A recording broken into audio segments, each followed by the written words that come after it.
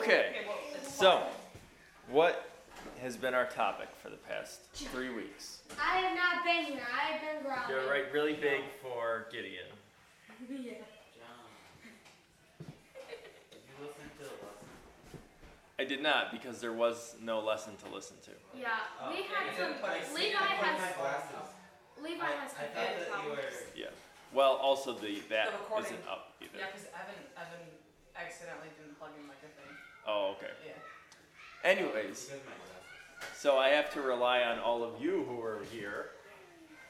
So what about John? What are we looking at in the book of John specifically? Phoebe. He ate bugs and lived in the desert. Is that the same John that wrote the book Gospel of John?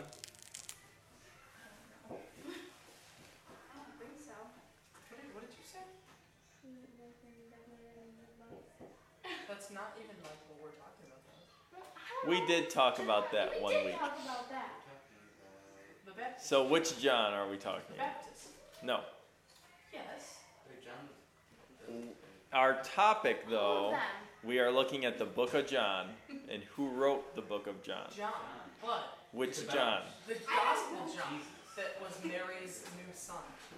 That guy. Mary's. Revelation. Oh, yeah, because he said, Yes. this is your mother. But Oh, did we not yes. talk I see what about- you're saying now. Did we not talk about John the Baptist? We did. We did. But and he baptized Jesus. that's and not it looked our like a topic dove. for the next couple But weeks. that was in the Yeah, book but of that John? was for the It couple weeks. is that in were the book of John. Okay, I was confused. Okay. So this is the Apostle John, right, who wrote this book, and he writes it about, Jesus. it's about Jesus, okay? What, a little bit, but he doesn't even ever call himself John. Do you know what he calls himself?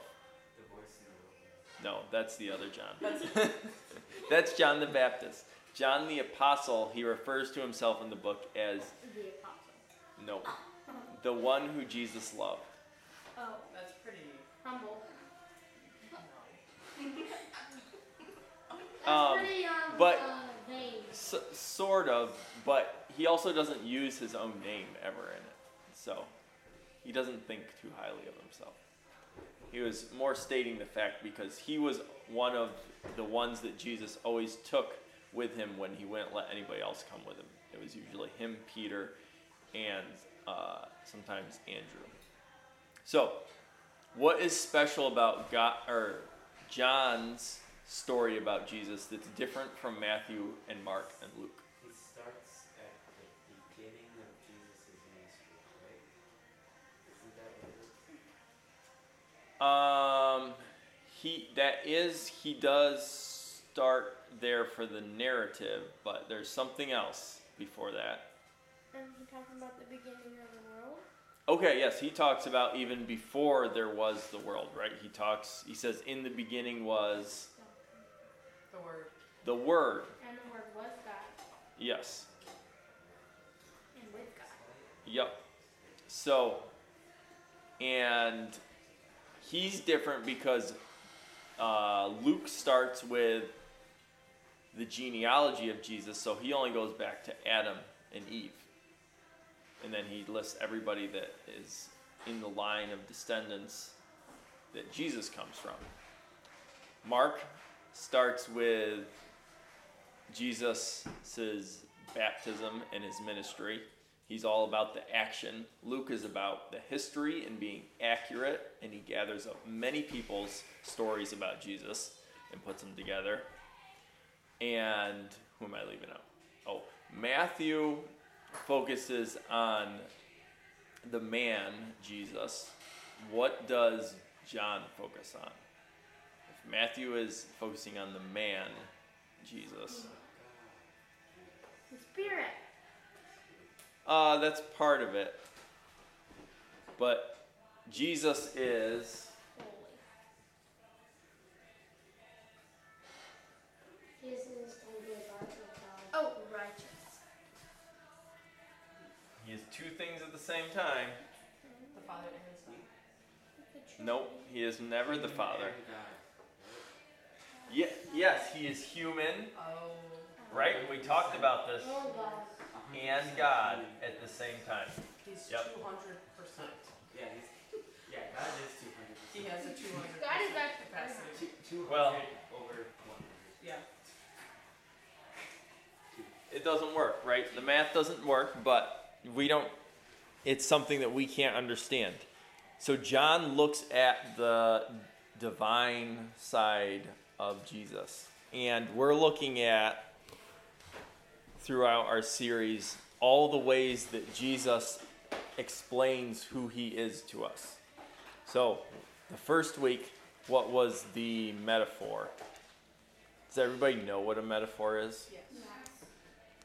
Natalia, what's a metaphor? It compares something. Not using like or as. That's Yeah. similar. Yes. Do you have an example of a metaphor? Oh, we did this.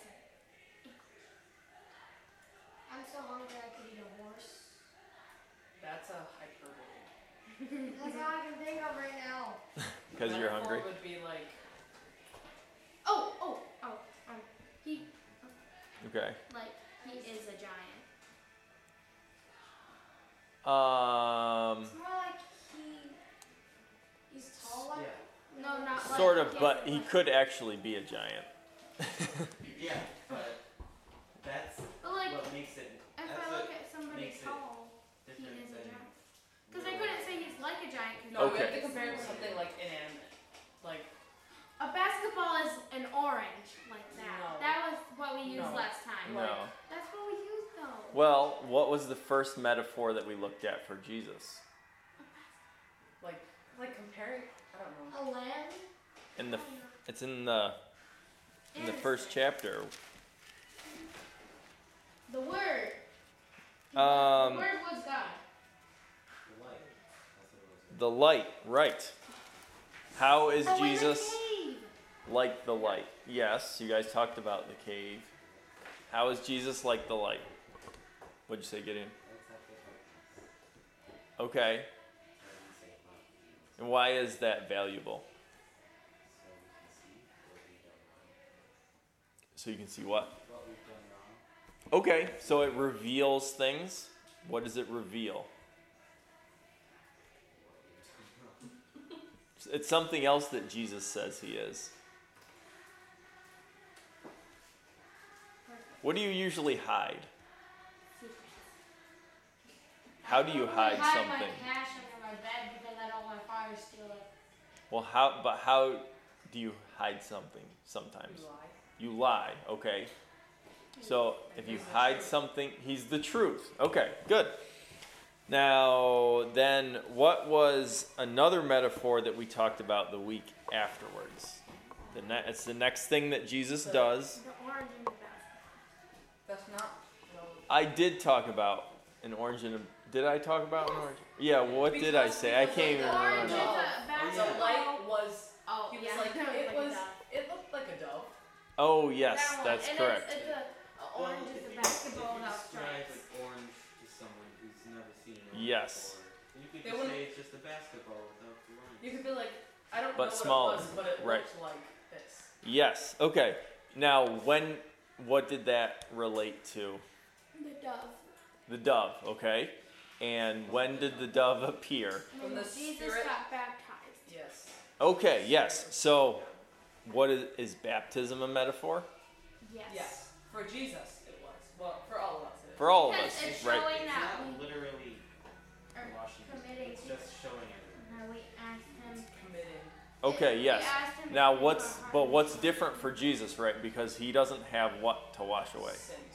Okay, so what was different for him? He was committing himself to God's will. Yes, correct. Very good. Okay.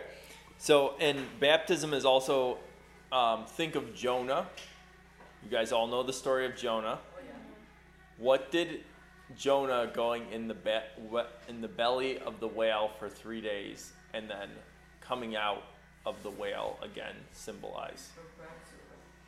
The resurrection, which is, Becoming a new person. okay, new life. Okay, so baptism is related also to that, where you are coming up out of the water, and now you have a new life, a new dedication. Okay. And last week. Tell me about last week, because I didn't hear any of it. What chapter were you in?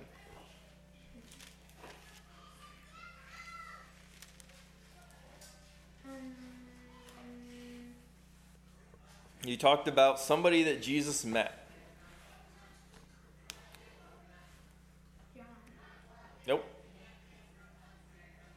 Nicodemus. Yes. Oh yeah, and he was like, "How can I go back to my mother's womb?" As he don't know, and he didn't know what Jesus was saying. What was Jesus saying? That you need to ask him in your heart and make him and wash your sins away Okay. and be born again spiritually. Okay, so what did Jesus use to explain that to Nicodemus that he didn't understand? We just talked about the category of literature that it falls into. Starts with M. Metaphor. A metaphor, right? He used being born again as a metaphor, but you aren't literally, well, you are literally spiritually born again, but physically you are not. But he is saying it is like that, where you are going to be born again. We were in chapter 3, I think. We were. Anything else from that chapter that you remember? Any other high points we should hit before we move on? He came in the night because he didn't want Nicodemus came in the night because he didn't want his other people to be like. Oh yeah, the other Pharisee. Right. The other religious leaders and Sadducees, right? Everyone know the difference between the Pharisees and Sadducees? Sadducees are sad and Pharisees aren't Pharisees. Okay, why are they sad? Because they don't. That is a what do you call that? It's not a limerick, but like a way to remember. Why are the Sadducees sad? What's that help you remember? Did they not Did they like Jesus? believe in God? I don't know. No. Did they? So there were two groups, the Pharisees and the Sadducees. The Pharisees thought that when you died, that you would live again, that there was a heaven or a paradise, or you would be resurrected one day. The Sadducees thought that when you died, that was it, you were dead. And they're sad, you see. Wow. I did not come up with that. That's what, That's from It's a the common song, right? I don't know the song. It's the sheep song. Oh, I don't know, but that's how you remember those two theological views that they have. Okay, so this week we are going to continue to follow Jesus, of course, and he is now making his way back up to Galilee in that region. So we're going to do, I left the cap off and it lost everything. We're going to do a map again. What's this? That's That's the Yep. Nile River. Red Sea.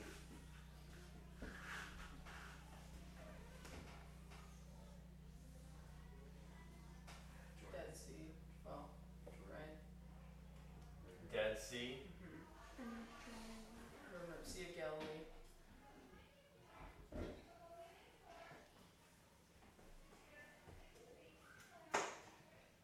Okay, I'm going to add some extra stuff that we don't always have. This is Jerusalem.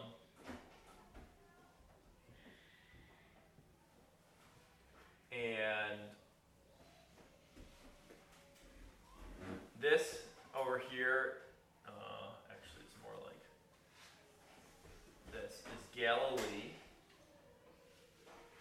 Like the province, I guess you could call it, or state. This down here is Judea. These are two of the main areas where the Israelites and the Jews still lived. This area here, anybody know? Where? between the two.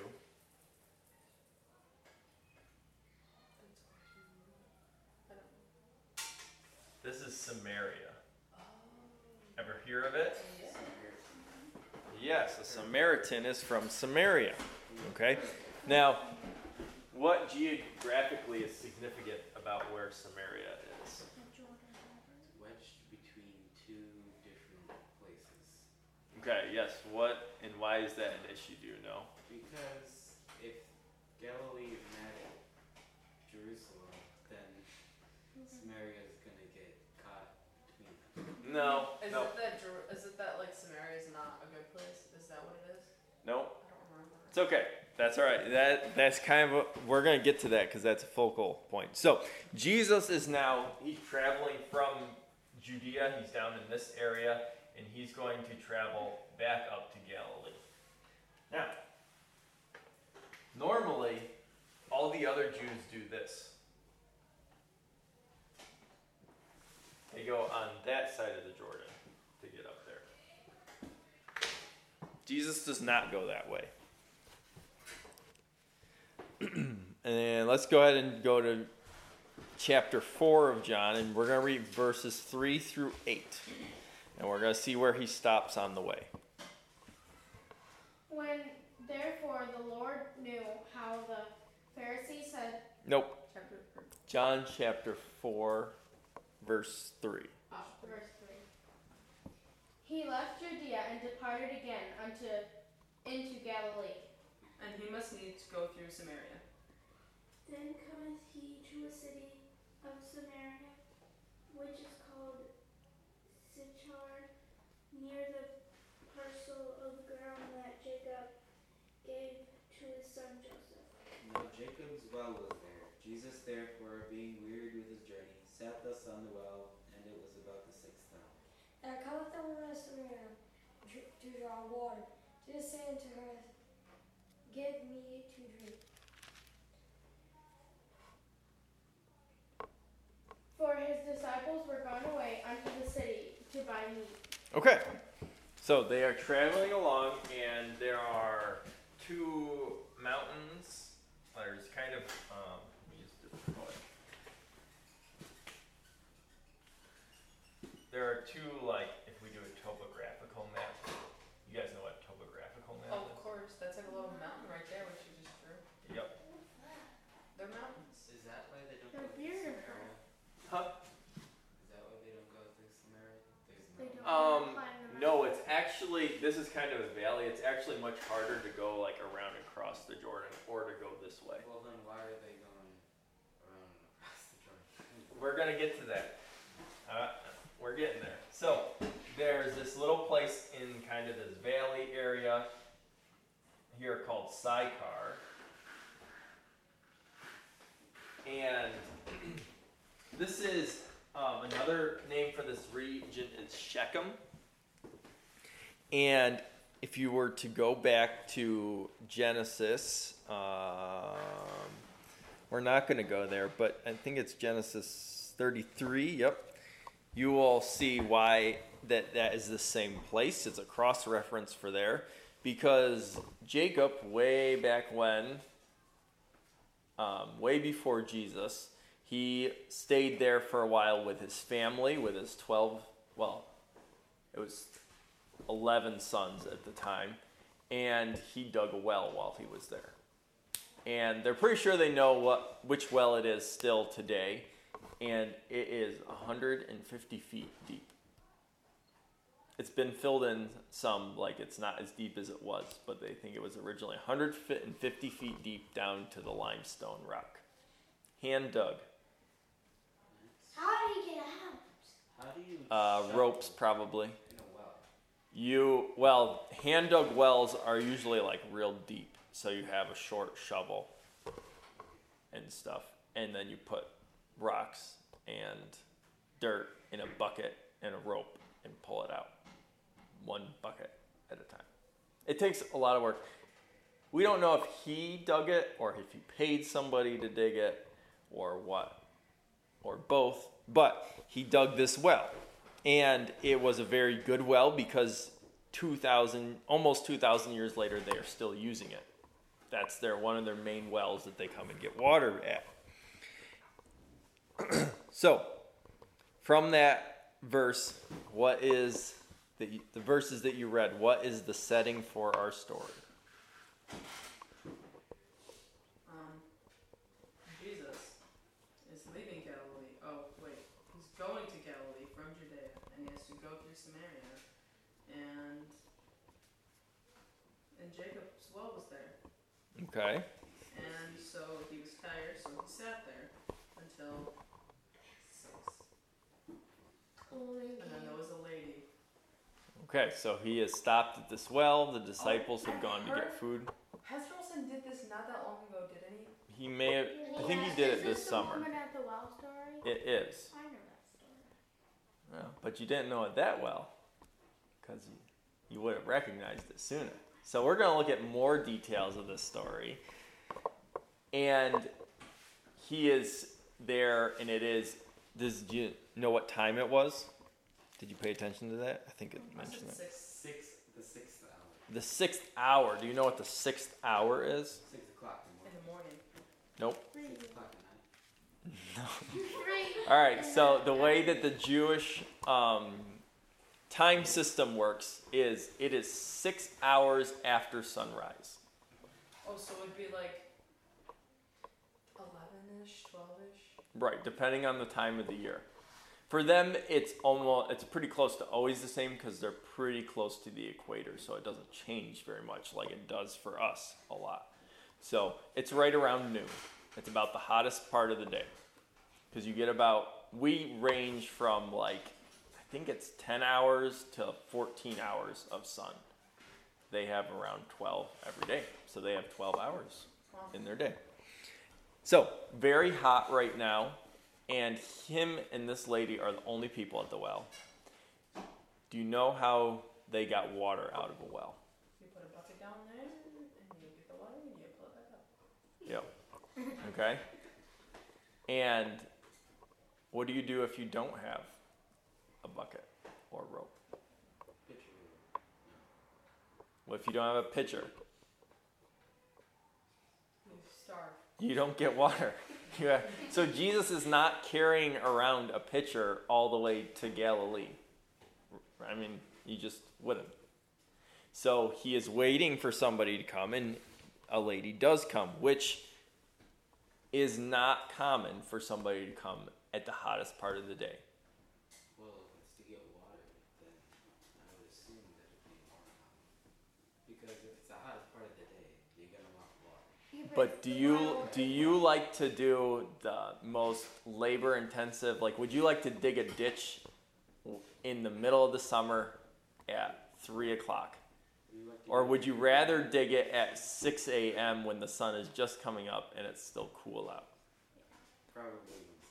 So what they did is they would fill pitchers of water in the morning and take it back to the house.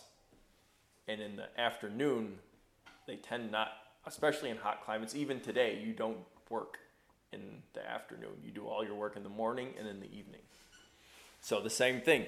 It is odd that this lady is coming out there at this time of the day. All right. So this is Jacob's well. Tell me what you know about Jacob. He's the son of Abraham, right? Or Close. Son of Isaac. Son. Yes, he's the grandson. Yes, Phoebe. His brother sold him.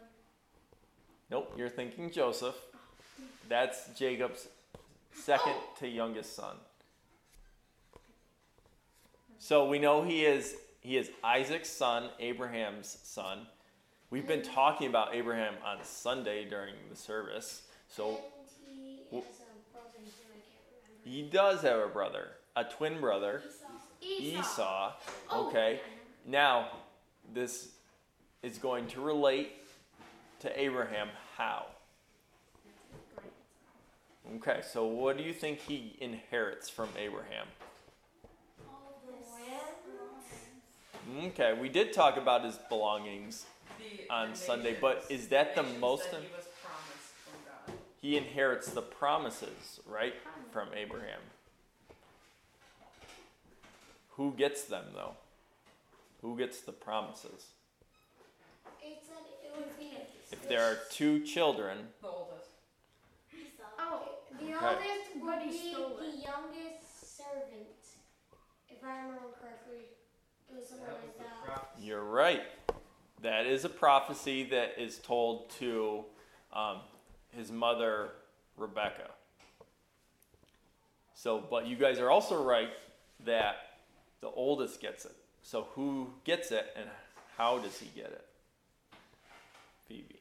Esau gets it, but Isaac then, gets it because he tricked Esau. well, yeah, I was gonna say that. Esau gets it because his father blesses him, and then, but technically, the other one technically got it because he tricked him. I wasn't done. But then, instead of Esau getting the blessing, Jacob got it because he dressed up as Esau. Okay, so yes, Well, you are Isaac- correct. Isaac thought that Esau was getting the blessing, but Well, yeah, technically he was Right. Because he was blind, right? So but there are two things, right? Because Jacob first cheats Esau out of the birthright. I'll give you soup. Okay, that with the soup. The birthright that was never truly his. It was his. The prophecy is just telling you what will happen, but it doesn't tell you how it's going to happen. So it still has to happen somehow. And this is how Jacob and his mother thought that they would intervene and make it happen on their own, instead of allowing God to do it for them. So he cheats Esau out of his birthright, sort of. I mean, he got him to sell it to him for a pot of stew. But then he does steal the blessing. All right. What else do you know about Jacob? He was like his mother. Yep. He was a guy of the tent, not a guy of the field. is it the same Jacob that wrestled God? Yes, he wrestles God. That's an important part. He saw the ladder, right? Yes, He slept With- on her pillow, a rock pillow. he did. All right, good. You guys hit all of the main points. So now I'm going to give you some contrasting traits of him. So he cheated Esau out of a birthright. But what does that tell you about his character? It kind of makes him sound almost evil when you think about it from just like if you only read that part. Okay. You could see him as greedy. Okay. Sly, cutting. Why did he want that birthright, though? Because then he did all his father's things. Okay. Why did he want the blessing?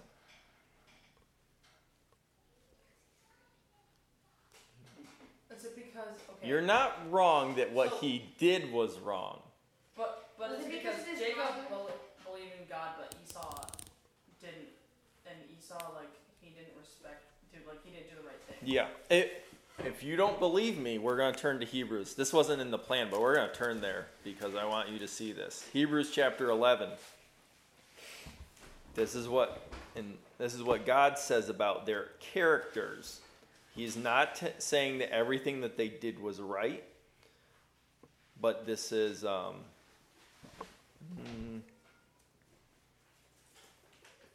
yep. Okay. Hebrews chapter 11 verse 20. Whoever gets there first can read it. Chapter 11. Yep, verse 20. Okay, I got you.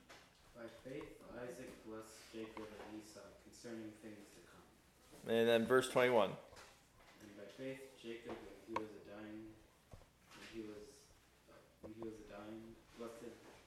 blessed both the sons of Joseph and worshipped, leaning upon the top of his staff. Okay, so it says that he blessed both of them. But it also says, hold on. This might not be the right place for it. I thought this was the reference. So there is another reference. I will get back to you on that. But there is another place where it says that Esau did not care about the things of God, that he threw them away. Jacob does care about God. So he did something wrong here, but He is searching for something. All right. He also saw angels, right? Ascending and descending. That's next thing that happens to him. And he sees God seated on a throne. Do you know what he does after he sees that? He goes home. Okay, what does he do at the altar?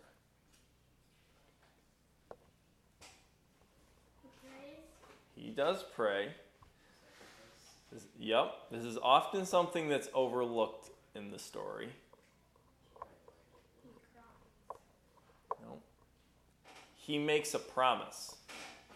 He makes a covenant with God. He says, if you will keep me safe, remember he's running away. His brother Esau wants to kill him right now. He says, if you keep me safe and bring me back here, then I will serve you forever. He makes a promise with God. Wait, is this the part when he chopped all the animals? That's Abraham. That's also a covenant, but Jacob is making his own covenant here. All right. Now, We should probably get back to John. we're getting there. This is important. So, he was also, do you know anything about his family life after he has children and is married? What do you know about it? Yes. He has 2 wives. He has 2 wives. And then he has a lot of children. He had, Bunch of sons. he had 12 sons, and I want to say like 8 or 7 daughters. I think it's 7. Something like that. He has 2 wives, but he also, he doesn't marry them, but he has children with each of his wives' servants. They each have a handmaiden, and he has children with them, which they encourage him to do, his wives. So, Which ain't right. no, and this causes a whole lot of trouble. I say all this to be, in short, he is not what you would call a role model of a father or a husband. It's what you would call a cheater. No, They let him. Yeah, they told yes, us to. this was a mutual thing that all of them agreed upon, but they mutually did something wrong. Okay, so it wasn't cheating, but it was wrong. God is very specific. 1 man, 1 woman, that's all you need. Now, but he also wrestled with God, right? You guys mentioned that. Now, why did he wrestle God? What does he say to God when God tells him, "Let me go, it's almost morning"? They wrestle all night. Jacob says, "I'm not going to let you go until." What is he after? Starts very early in his life. What does he want? He wants a blessing. He wants a blessing from God. He wants that tie to God. He knows it's a good thing. So 2 things that define Jacob and who he is. He struggles with God, struggles with his sins, with who he is, with his decisions, and that relationship, but he also thirsted for God. He wanted him. And that's how he gets the name Israel. Do you know what the name Israel means?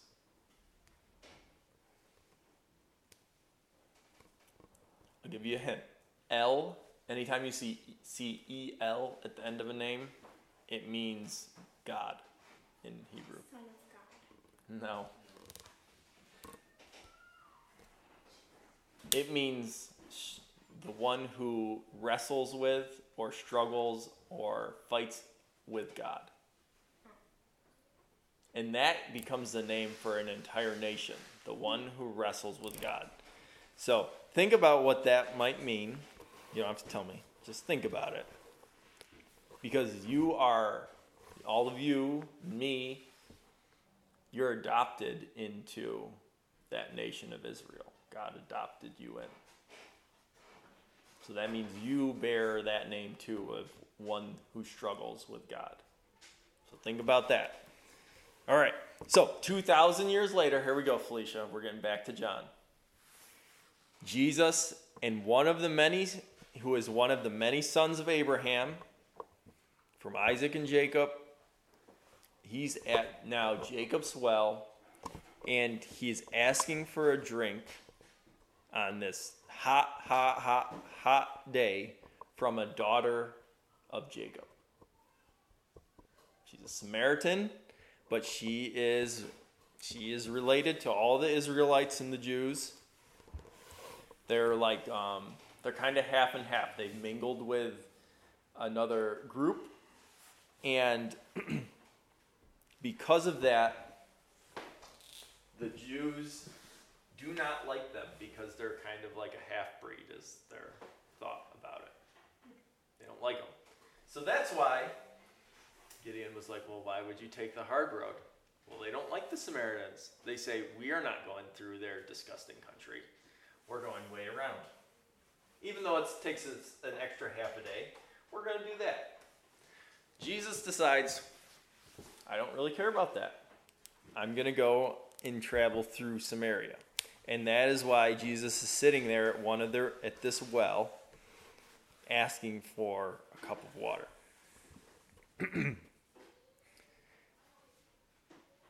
So, what is her reaction? Oh, let me get back to where we were.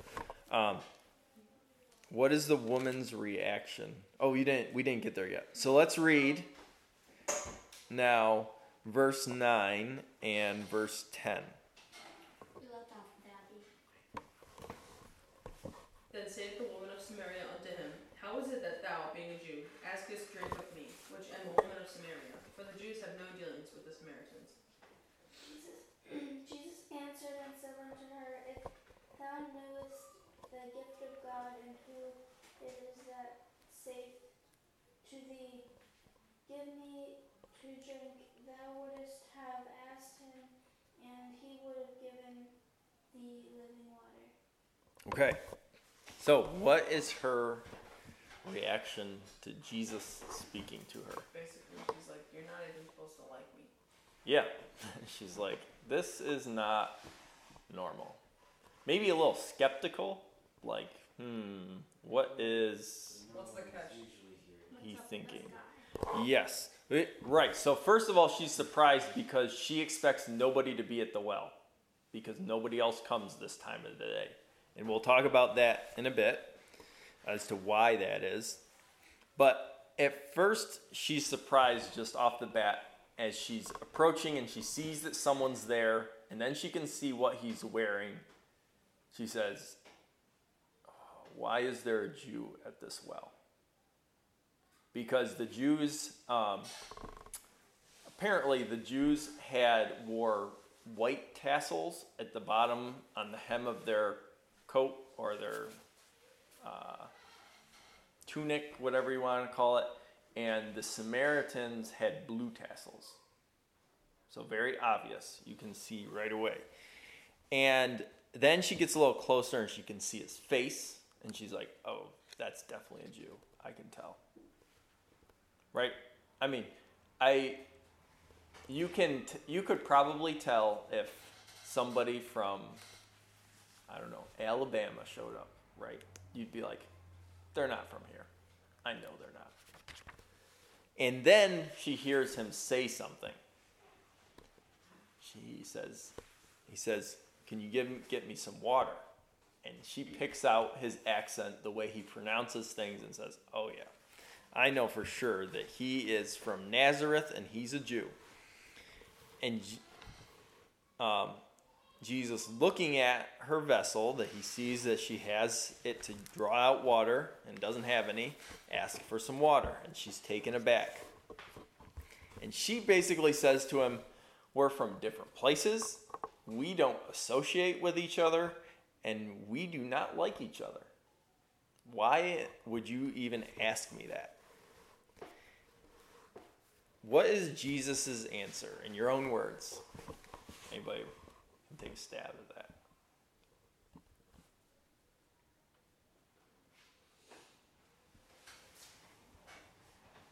It says, if you know God, then ask me. Should I say it? Like, said it, or should I say it as what he meant when he said it? However you want. Okay. If you know God, then ask me for eternal life, and I'll give it to you. You know when you Okay. And by your answer, he's speaking a little bit in code, right? He's using a metaphor again. And he's talking about water, but a special type of water, living water. And he's basically, you said, if you knew I was God, he's kind of saying if you recognized me, right? Because he doesn't look like God. Nobody's ever met God to know what he looks like. Certainly just looks like a regular human. All right, let's go on and see what she responds to that with, because that's a weird thing to say. Verse 11. The woman saith unto him, Sir, thou hast nothing to draw with, and the well is deep, from whence hast thou that living water? Art thou greater than our father Jacob, which gave us the well, and drank therefore himself and his children and his cattle? Jesus. Okay, hold on right there. Is he greater than Jacob? Yeah. Oh yeah, way greater than Jacob. She doesn't know that yet, though. Hasn't picked up on it. All right, go ahead, Phoebe. Jesus answered and said unto her, Whosoever drinketh of this water shall thirst again.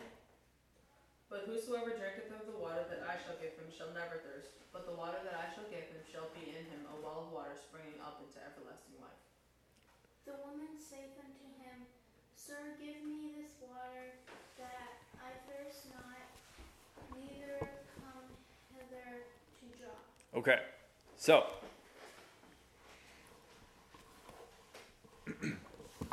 he offers her water that's never going, that she's, once she drinks it, she's never going to be thirsty again. Different water from what she can pull out of the well. She pulls that water out, takes it back home, you drink it, you need another drink and another drink. You all know it. You wake up in the morning, and at least for me, the first thing is, I need some water. I need water. Keep it right by my bed, so when I wake up, I'm ready. First thing I do is walk down the stairs, stumble through the door, and try to find my way to the kitchen while crashing into the chair. Yes. Again. You're not yourself until you get something to hydrate you again. And here, Jesus says, I can give you a water that you'll never be thirsty again. And this is, think about it. This is Jesus. Jesus was the one who wrestled with Jacob. Because anytime God is on earth, in a form, like a physical form, where he could have wrestled, that's Jesus. So Jesus has already been here. He's wrestled with Jacob and gave him a blessing that fulfilled that spiritual thirst for him. And he's come back again now in a different way, living truly as a human, and offering this woman who is a great granddaughter of him the same thing.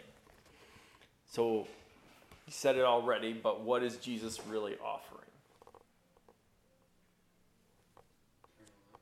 Right, salvation, right? You talked about that last week. It's the same thing he told Nicodemus about. Just he's explaining it in a different way, right? He's using a different metaphor for somebody else in a different situation. So what happens when you're saved? What happens to you?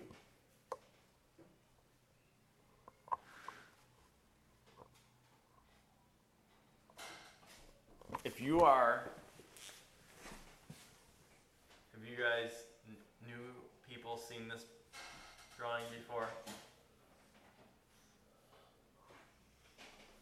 I don't think they have. This is your body. Inside of you, not literally, but figuratively inside of you, you have a soul. That's your personality. That's what makes you you.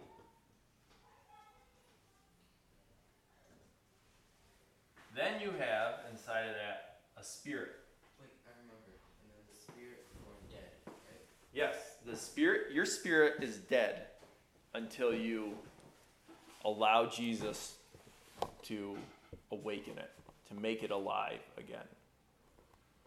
And that's what salvation, eternal life is.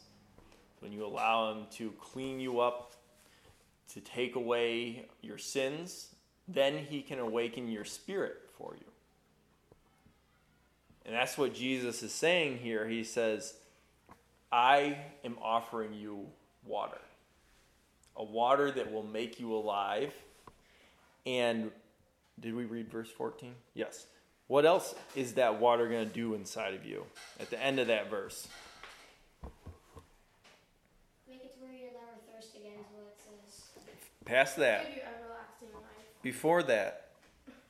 A well. A well of water springing up inside of you. Do you know what an artesian well is? No. We're not going to go into it, but it's basically, I don't think that is. But an artesian well is where once you break open this kind of cave underground and you have a... Oh, it's like one of those hidden springs. Yes, it's like a spring, and then once you break that open because there's pressure from other ways, the water just keeps gushing out. You can't stop it. It just keeps coming out. That's what Jesus is describing here. He says, I'm going to give you a well of water that keeps springing out of you. When the Holy Spirit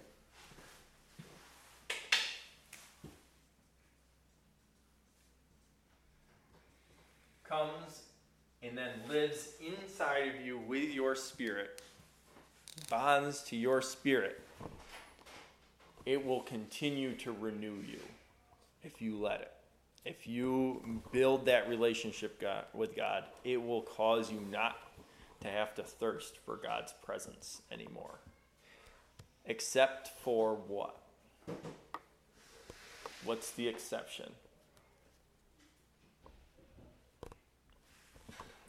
What could be threatened this?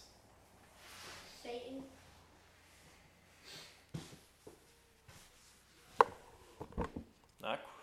He's related to it. Yourself. Okay, yep, it's in your control.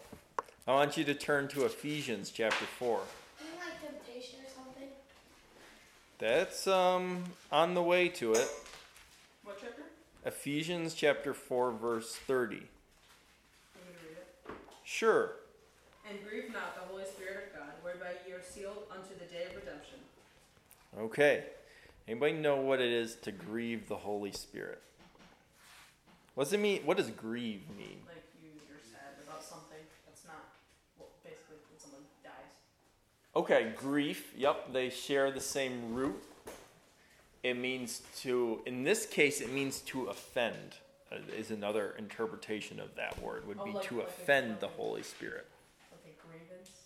Yes. There you go. I want you to go up a few verses to, hold on, let me find it.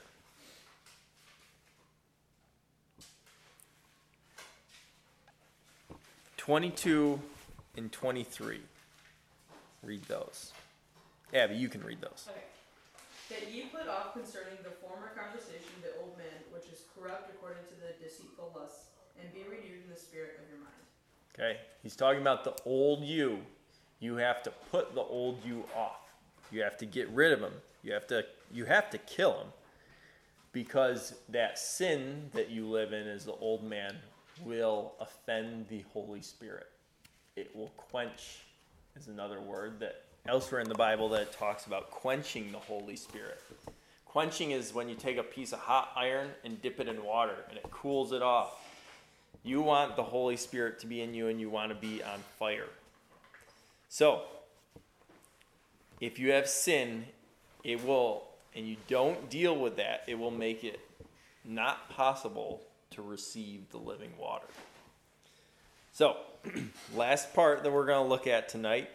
Here is where Jesus addresses that with her.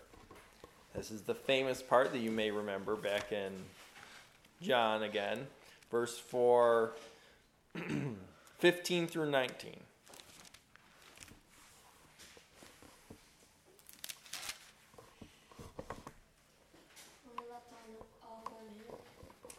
Whoever.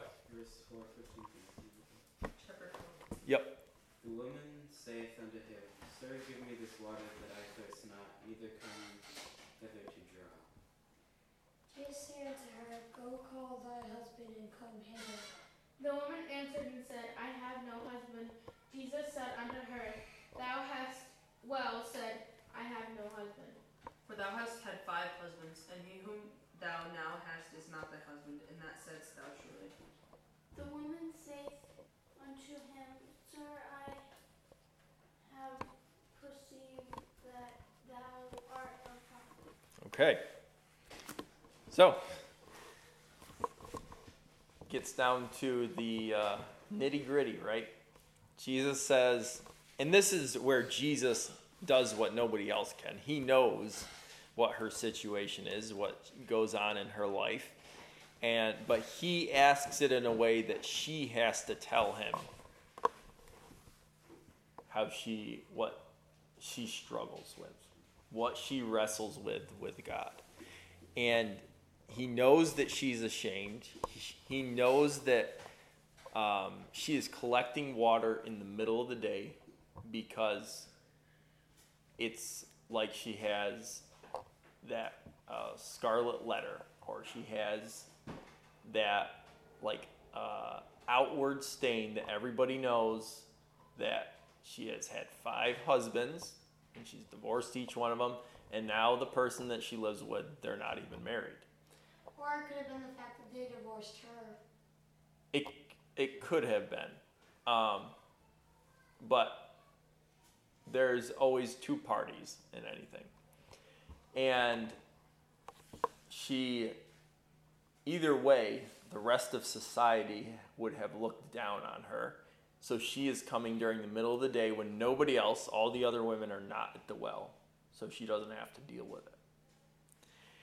And Jesus points it out to her, and she instantly is like, okay, you are definitely not just some run-of-the-mill guy from Nazareth. You are obviously, at the very least, a prophet. And then Jesus says to her, we're not going to read it for sake of time, but verses 21 through 24, he tells her that there is an hour, when the hour comes, and anytime you see that in the book of John, it means that when that hour means the hour that I die on the cross. So he says, when I die on the cross, that all of these groups and classes, the Samaritans versus the Jews, the people who are self-righteous in your town, again, versus you, none of that is going to matter when I die on the cross. And instead, in that day, a fountain of blood and water is going to flow. And that is going to allow your spirit to be awakened with living water. What I am here to do, what my mission is going to allow you to get rid of the old person, to forget about all those many relationships that you've had that have been failed because of what you did, because of what somebody else did. All those things that you don't want to relive anymore, those can be forgotten. And I offer you something that will quench your thirst, quench your spiritual thirst that you have. Just like Jacob was searching for something, struggles with God, all of us struggle with God too. We all have things that we wish that we didn't do, things that we keep doing that we wish that we didn't keep doing. But God says, I offer you something better. I offer you a way to put those things behind and to be satisfied, to have your thirst quenched. So that's the water symbolism that Jesus uses. Thank you, guys.